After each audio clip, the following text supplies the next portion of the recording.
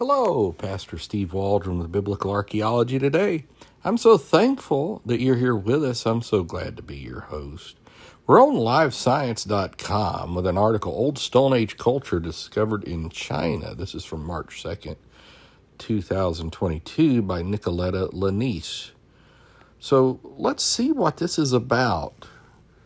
Let's get started. You know, the Bible mentions China just a little bit, depending on your interpretation.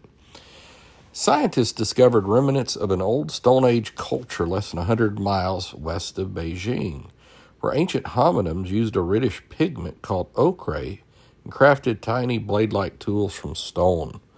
The archaeological site called Xianbei offers a rare glimpse into the life of Homo sapiens and now extinct human relatives, the region some 40,000 years ago. The newly excavated site lies within the Huan Basin, a depression in a mountainous region in northern China. I'm a young Earth creationist, so I would not necessarily look at these dates as authoritative.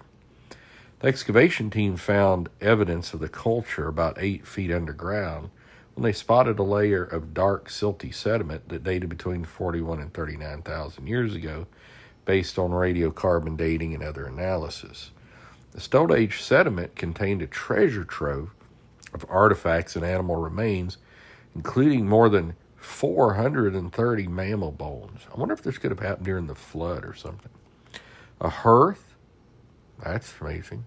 Physical evidence of ochre. And I may be mispronouncing it. That's O-C-H-R-E, not ochre like we eat here in South Georgia.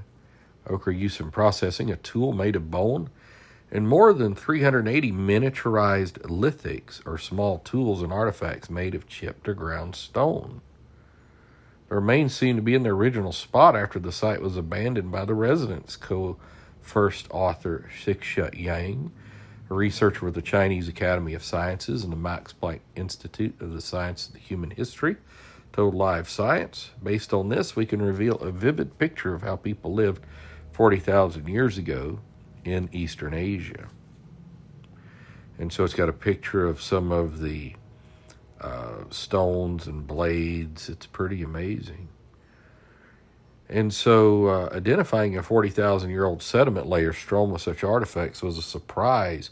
Co-senior author Francesco Di Errico, a CNRS director of research at the Bordeaux University and professor at the University of Bergen, told Live Science. Notably, this is the earliest known ochre workshop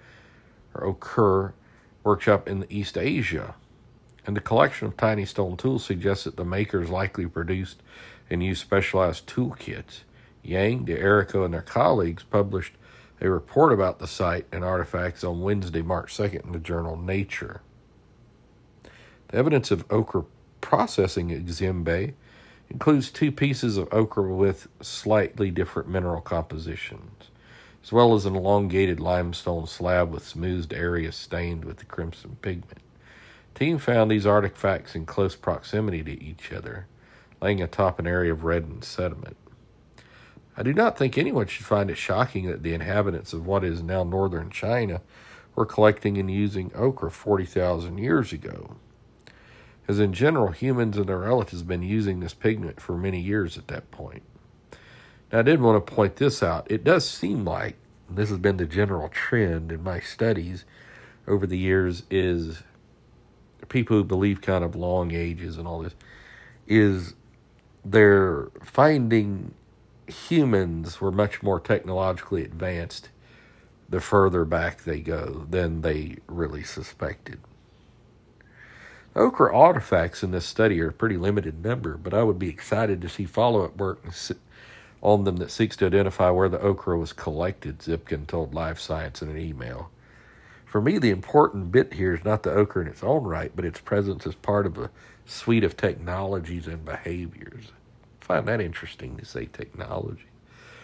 The first ochre piece found at the site bore signs of having been repeatedly abraded to produce a bright red ochre powder.